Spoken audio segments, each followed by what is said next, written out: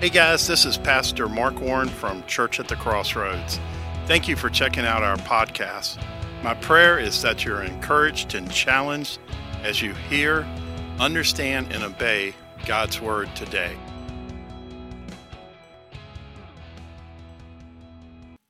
As we are in the first chapter of James, James, according to tradition, was the half-brother of Jesus. And when Jesus was doing miracles and raising people from the dead and teaching, James was not a believer. So as I've studied the book of James, I like to try to see the influence of what Christ said on what his followers wrote. Like I like to look at the book of Peter and try to make the connection between what Peter said in 1st and 2nd Peter and what Jesus taught. And as I've done that with the book of James, it's a matter of opinion. It's not any way I can prove this. But it's almost like I see the teachings of Jesus in the book of James, but it's almost as if you can tell that when James originally heard Jesus talking or heard about Jesus talking, he wasn't fully on board. He kind of expresses the same ideas, but he puts a different spin on it. And if you have brothers or sisters, you know it's just amazing how somebody can be raised in the same household and be so different.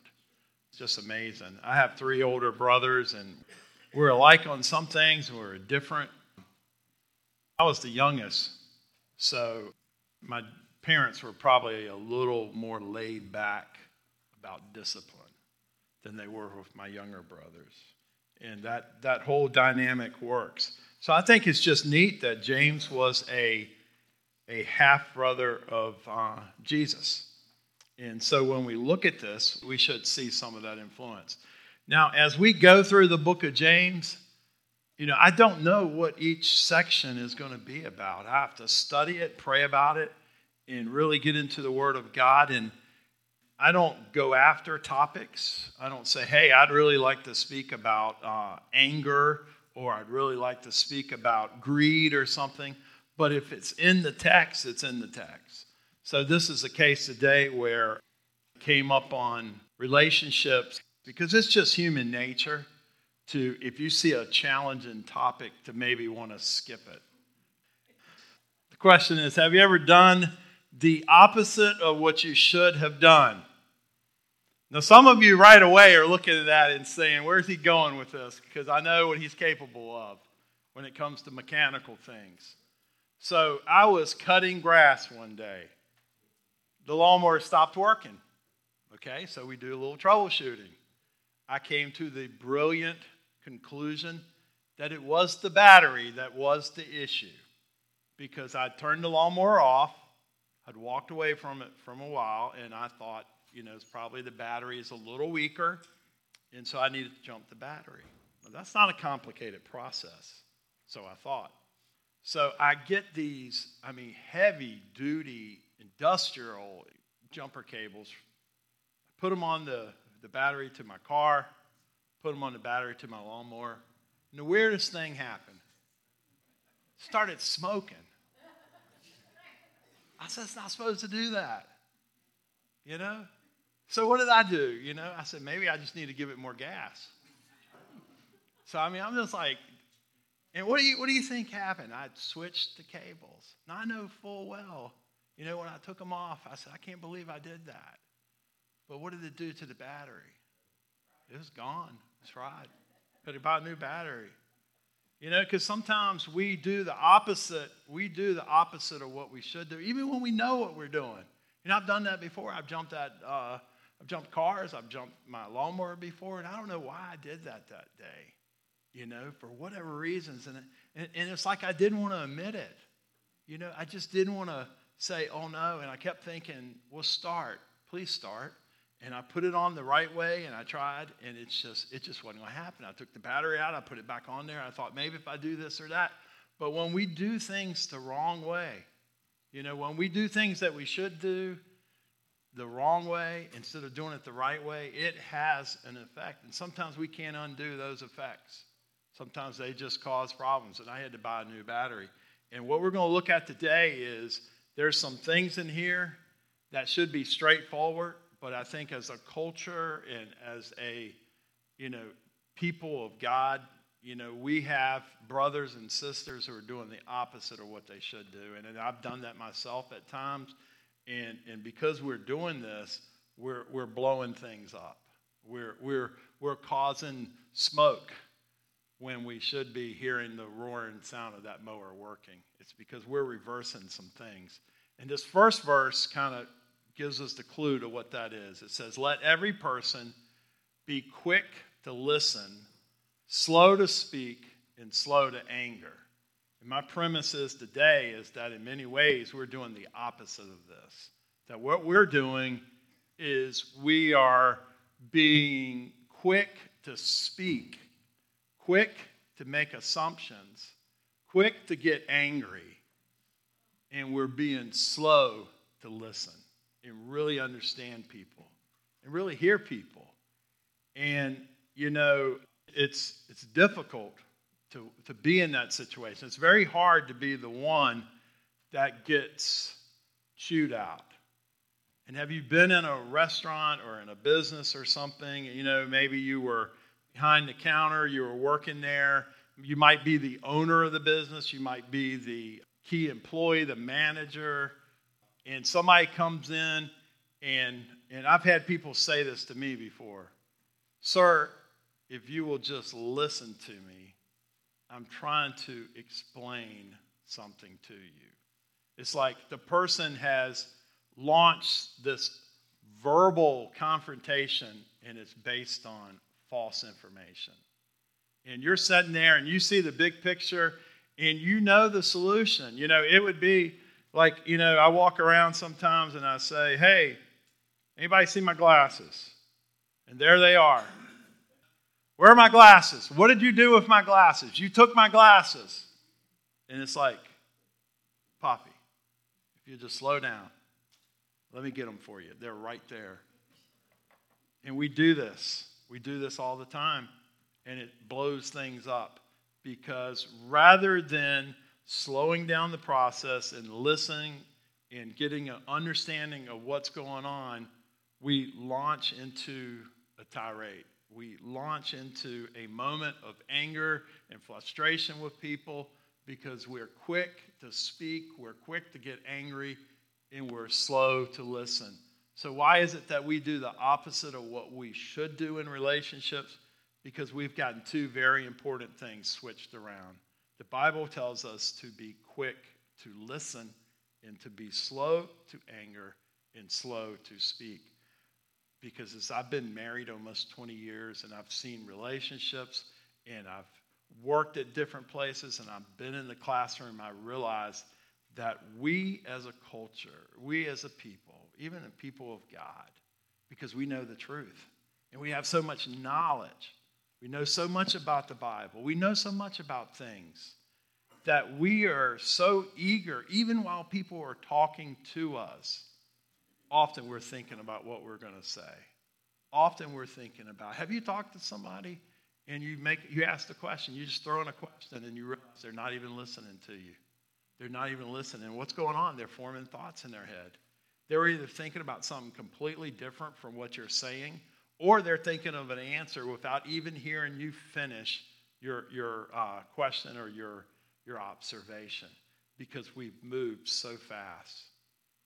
For the Bible goes on to say that a person's wrath, dealing with the anger issue, for a person's wrath does not produce the righteousness of God.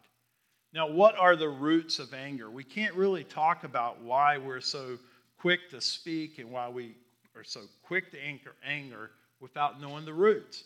And according to people that study this sort of thing, I did a little research and I came up with 3 things that basically trigger anger in us. First, it's fear. Second, it's pain. And then the third is frustration, probably frustration with people because they're not doing what you think they should do. So these roots, and if we're going to deal with this issue of anger, if we're going to deal with our anger issues in a biblical way, We have to address our fear, dealing with the root of this issue. That we need to look to God to do some things for us that we might be trying to do for ourselves. And when we try to do things in our own strength, often we are crossing wires and making things worse. Also, there's pain. There's tremendous pain in this world.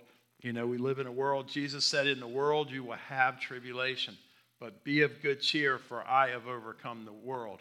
If we're going to grow as a Christian, we have to accept the fact that we live in a fallen world. And there's a lot of pain as a result of that. Pain that we've caused and pain that others have caused us. So we have hurt and we have pain. And a lot of this pain has never been dealt with. There's issues that people have that can resurface. There's things that have gone on.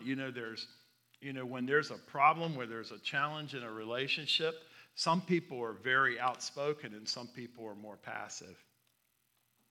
The truth of the matter is, quiet people have anger issues and loud people have anger issues. It's not unique to people that are outspoken and very vocal. In fact, many people have anger that simmers inside of them that causes all types of problems. And whoever feels that anger, God forbid you be the person that feels that anger, because it's probably released in some context. So if we don't deal with these things, if we just ignore these things and bury them even deeper, there's going to be more hurt. There's going to be more hurt in our homes, in our relationships, in our jobs, because God wants us to deal with the fear. God wants us to deal with the pain, the hurt, and God wants us to deal with the frustration. God wants to work with us in every one of these situations. Jesus said, come unto me, all who are weary. And my encouragement today is, I don't know every particular answer to your situation, but I know one who is the answer. That Christ, if you will come to Christ in prayer and in sincerity and reach out to him and pray and seek him, God will work with you in these situations. God will deal with your fears and give you comfort and peace. God will deal with the hurt and the pain. He might direct you to receive professional counseling and help. He might direct you to get involved in a group of people and receive help and encouragement. I've known several people who've been involved in counseling and things like that from a Christian perspective, who've grown and worked through the most difficult of issues. And I believe with my whole heart that Christ is sufficient to deal with all of these issues, whether it's frustration, whether it's pain or fear. In humility, so along with an understanding that anger has roots that need to be dealt with, we go to God's word, and this is what James says. In humility, therefore receive the implanted word, which is able to save your souls. The word of God being received in humility, where you come to God's word not to consider it, but to do it, to obey it and act on it. In response to fear and frustration, we respond to it in two ways, either in anger, based on our fear and our pain and our frustration, or in humility by depending on God and trusting God to work in these areas. Anger can be hidden or open. And if we're dealing with this today, and I think every one of us is dealing with a certain level of anger, because we all experience fear, we all experience pain, and we all experience frustration. When we're trying to do something, and when we work together and we don't fight each other, things can be done. Because you know what? God has placed us in a body of people where there are strengths and there are weaknesses. And learning to be part of a team helps to diffuse anger. And it helps people to grow because it deals with the frustrations of life that we travel together, we hurt together. And when you are hurting, there are other people who might not be hurting at the same time that you are. And they're able to encourage you and help you.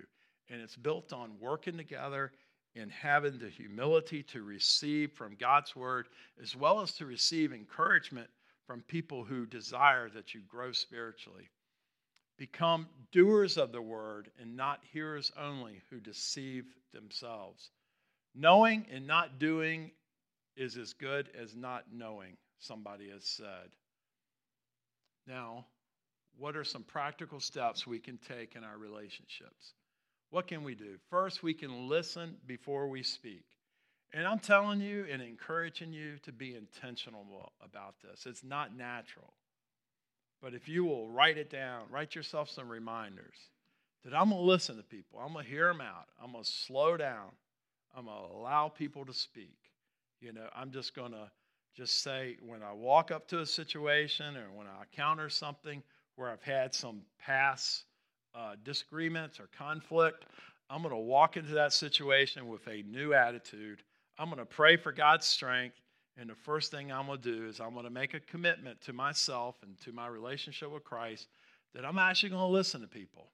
I'm going to maybe fold my hands and take a deep breath. And I'm just going to let people finish what they're saying before I interrupt them, before I try to contradict them or outdo them. Have you noticed that those things happen? You say something and somebody tries to contradict you. You say something and somebody tries to one-up you and say something. And how do you like that? Does that just encourage you to open up and talk more, or does it cause you to draw back from that person? It causes me to draw back. It makes it difficult. And I'm with kids all day long. I'm with junior hires and high schoolers, and I see these dynamics, played out, and I see the results that they get when people don't listen, when they get corrected by a teacher or something and the person doesn't listen. I like to watch, and I just watch situations escalate. And I think, I pray. I said, no, I asked the kid later on in the day. Now, it didn't sound like it went that well in English class. Oh, no, that teacher did it. Of course, they're going to blame the teacher. I said, you really need some new material. They were doing that when I was a kid, I've heard that same thing. So what did you do that contributed to that conflict? Well, just because I didn't do my homework. Okay. So there are things we do that contribute to the problem. And by listening, often we can identify where we can change. And you know what? It's a whole lot easier for us to change than it is to get the other person to change. It's a whole lot easier to ask God for the strength to make the changes that will improve the relationship than expecting the other person to change in the particular way that we think they should change. The next thing in Proverbs says, a soft answer turns away wrath. Speak with love and kindness. Have you ever spoken to your dog, and your dog does not understand your words? Did you know that? Your dog doesn't understand your words. Your dog perceives your voice. So I've looked at my dog, and I'm probably the only one that's done this. I've looked at Dexter or Biscuit, and I rub them. I talk really kindly. You are the stupidest dog I've ever seen. And the dog's just sitting there smiling at me. Because I'm speaking with love and kindness, but I'm saying really mean things. The dog doesn't know the difference. Now, I'm not saying we're like dogs.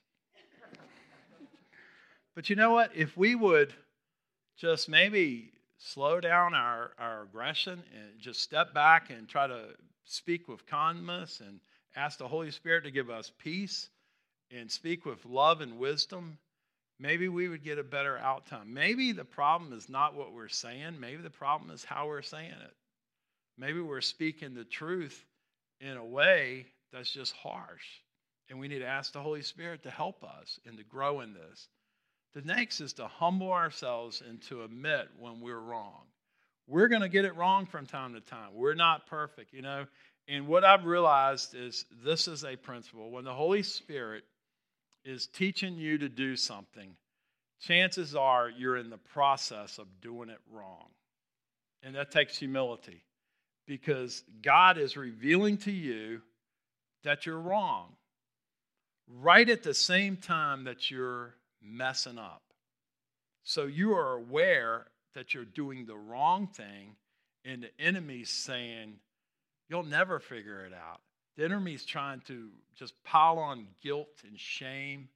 And what the Holy Spirit wants to do is to say, humble yourself, receive God's forgiveness and learn.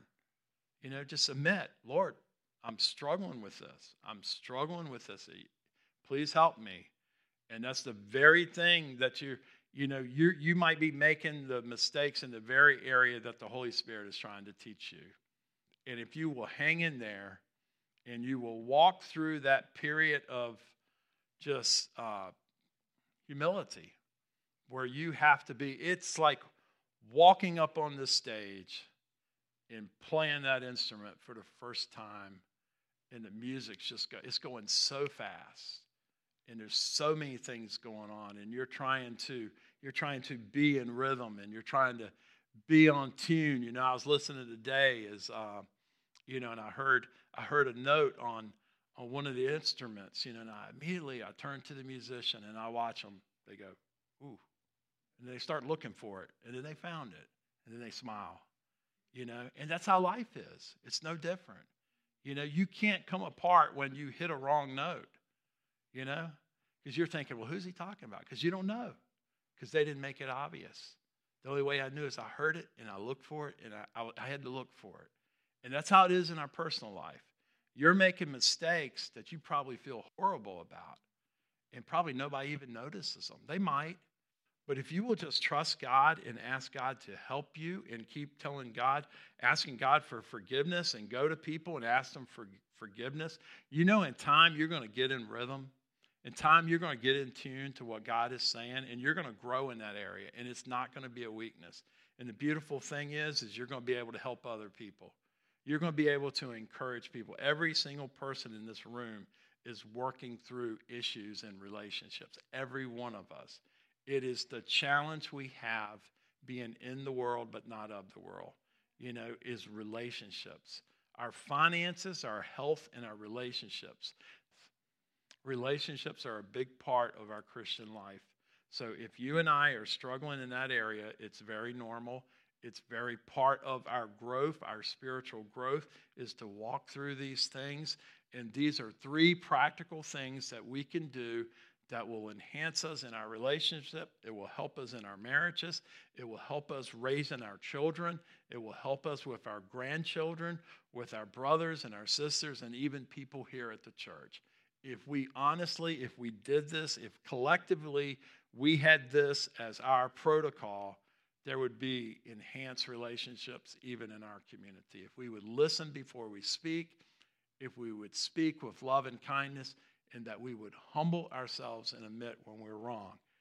Now, if you plan on doing this, like if you're going to start admitting when you're wrong, please let people know so that we don't have any cardiac arrests in here. Because some of us, if we actually would admit that we were wrong, it might make people see Jesus. It would scare them so much. I mean, you probably know somebody like that. I know there's nobody here like that. There's probably some of us that when we say we're wrong, people are like, whoa, what's going on? So it would be a move of God if we simply said, you know what, I'm going to make a habit this week of when I'm wrong, I'm going to go to the person and ask for forgiveness. It'd be life-changing. And I think I've told you that I made a mistake before I was saved with a friend of mine, and the Holy Spirit convicted me one day when I was having my devotions that I needed to call that friend up and ask his forgiveness. And as a result of that conversation, that friend actually became a Christian, and he is serving the Lord to this day. If we will admit when we're wrong and ask people to forgive us, it's not going to have a negative, it's not going to make you look bad because they already know you did wrong to begin with. It's going to actually improve your credibility, and it's potentially has the potential to draw that person to Christ. So let's pray, and I encourage you to take these steps. The Holy Spirit is not convicting anyone here today for someone else. If God is talking to you, the word is for you. And as I prepared this message, I wanted to say that with my whole heart, that nothing discourages me more as a pastor is when somebody tells me, I hope so-and-so heard that. Because I'm only talking to the person I'm talking to. Word is spoken to us, is for us. It's not for us to go, No matter what I say today, I'm not going to go home and be so foolish to imply and tell my wife, look, this was directly for you. I'm not so foolish to do that. And why wouldn't I do that? Because that's not what the purpose is for me to hear. What is the Holy Spirit saying? What is the Word of God saying? And ask the Lord, Lord, what do you want me to do? God can take care of my wife. He can speak to her. And I can encourage, I can pray for her. I can speak the truth in love, and she can do the same thing. But what she doesn't need is for me to tell her what the Holy Spirit is saying to her. That's for the Holy Spirit to do. If I will live it out, if she can see the change in me and see God doing something in my life, it will encourage her without me trying to point out her faults as I perceive them. That just doesn't work. That doesn't work, and we don't ever need to do that. It's ineffective. It's foolish. That is also putting the red on the black. If we want to grow spiritually, then we need to listen to the Word of God and listen to God and not be thinking about where other people are doing things wrong. It should never cross our mind when we hear the Word of God that so-and-so needs to hear this, unless it's in a positive way, where you think, well, they're not saved, and you say, well, the gospel was preached. I'd love for them to hear that. That's different. But for you looking at a particular weakness in somebody that you've observed and thinking, well, they need to hear a sermon about anger or something like that. He's got a challenge if we think like that. We have to be teachable and listen to what the Holy Spirit is saying to us. If someone is a hearer of the word and not a doer, this one is like a person who considers their natural face in a mirror. For they consider themselves intensely and depart and immediately forget what sort of person they are. How much time do you spend looking in the mirror? So what should we be looking at according to James? We should be staring into the Word of God. It says, the one who looks closely into the perfect law of liberty and remains in it and is not a forgetful hearer but a doer, who acts this one is blessed in their doing. Happy are you if you do these things. Jesus said, if you know these things and do them, you're happy. If anyone seems to be religious while not bridling their tongue, while not controlling their tongue, so that their anger doesn't pour out through their words, think how hurtful that is. When we feel that intense anger and we spew out in anger words that penetrate other people, but deceive in their heart, the religion of this one is worthless. But I say to you, this is Jesus, that every idle word that men shall speak, they shall give account thereof in the day of judgment. That's why we should be careful and slow to speak, because we're accountable for our words. Not only that, we're often embarrassed by our words because they hurt people and they embarrass us. So the Bible is encouraging us to just slow down in our speech to make sure we're speaking words that are encouraging. This is religion that is pure and undefiled before God our Father, to visit orphans and widows in their distress and to keep oneself unstained from the world. How are we to respond to God's word? We should listen to God and other people. We should practice careful speech. We should develop a humble demeanor. And finally, how we treat other people is an indicator of our character. How we treat other people is an indicator of our character. And the point being that James was making when he talked about widows and orphans, what's the connection between a widow and an orphan? They're people that don't necessarily defend themselves. And how we treat people when we're in a position of power. When you walk into a restaurant, you're the position of power. You're the customer. And that employee is there to serve you and me. When you're the boss, you're the one in power. The people work for you. When you're the parent, you're the adult. You're in power. And when God gives us those positions of power, He expects us to demonstrate character in the way we treat people who depend on us. Because we've been in the other situation. We've been the child. We've been the student. we've been the employee, and we know how we feel when we get mistreated. And so when God turns things around, I try to tell people in the classroom, you're not always going to be the student. You're going to grow up and you're going to be the parent. You're going to be the boss. You're going to be the owner. You're going to be in a position of power. So my goal, my job here is to teach you in such a way that when you get in that position, when this role is reversed, that you do everything that's going through your head now that should be done, that you serve people and help people in a godly way, and that you learn and grow. And this time of learning and testing and developing produces some character traits in you so that you can help and serve other people. Now, some of us in this room are now in those positions of influence and power. And we have that added responsibility, because if we do the wrong thing, it's very possible nobody's going to say anything to us, because we're the boss, we're the parent, we're going to get away with it, so it appears. But guess what? We're not getting away with it. We're not. Words have consequences. Actions have consequences. And if we're mistreating people, and if we're not being Christ-like, if we're not listening to people, if we're not speaking with love and kindness, over a period of time, it's going to come back, and it's going to come back around to us, and we're going to regret it. But if we will do the right thing when we're not forced, when we're free to, just to be the person we should be, when we do the right thing, when we're not pressured, when we go and treat people. I have a friend here in town. He's a musician, and he goes and plays at the nursing homes. And with all of his tremendous talent, and being very capable to record, and I think he's got some recordings and is doing much better, and he's starting to be noticed and things like that. But for many years, I'm going back almost 10 years ago, he was singing in that nursing home where nobody noticed other than those people. And I thought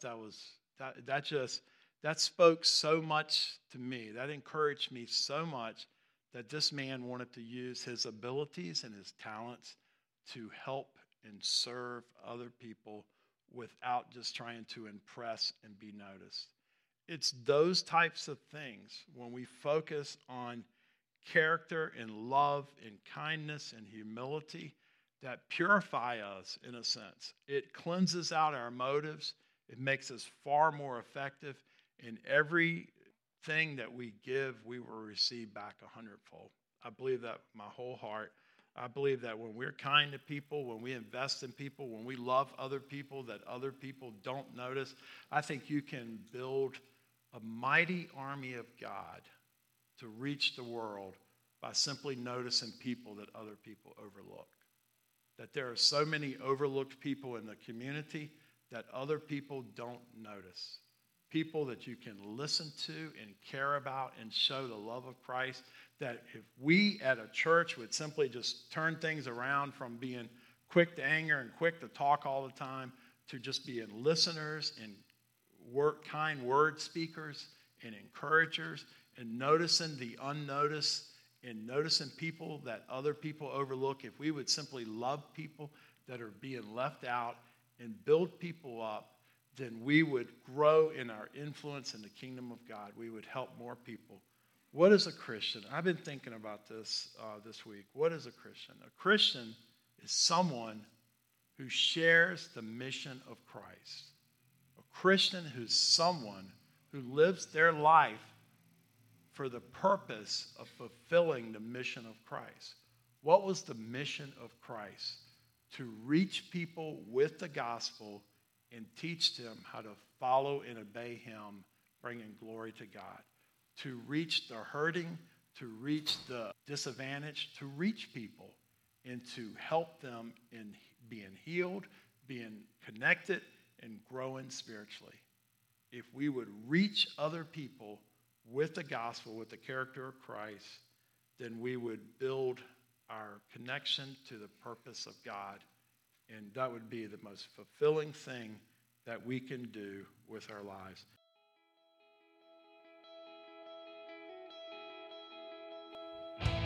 Thanks for joining us today. Visit us at crossroadsahoskie.com for more information additional resources, and service times.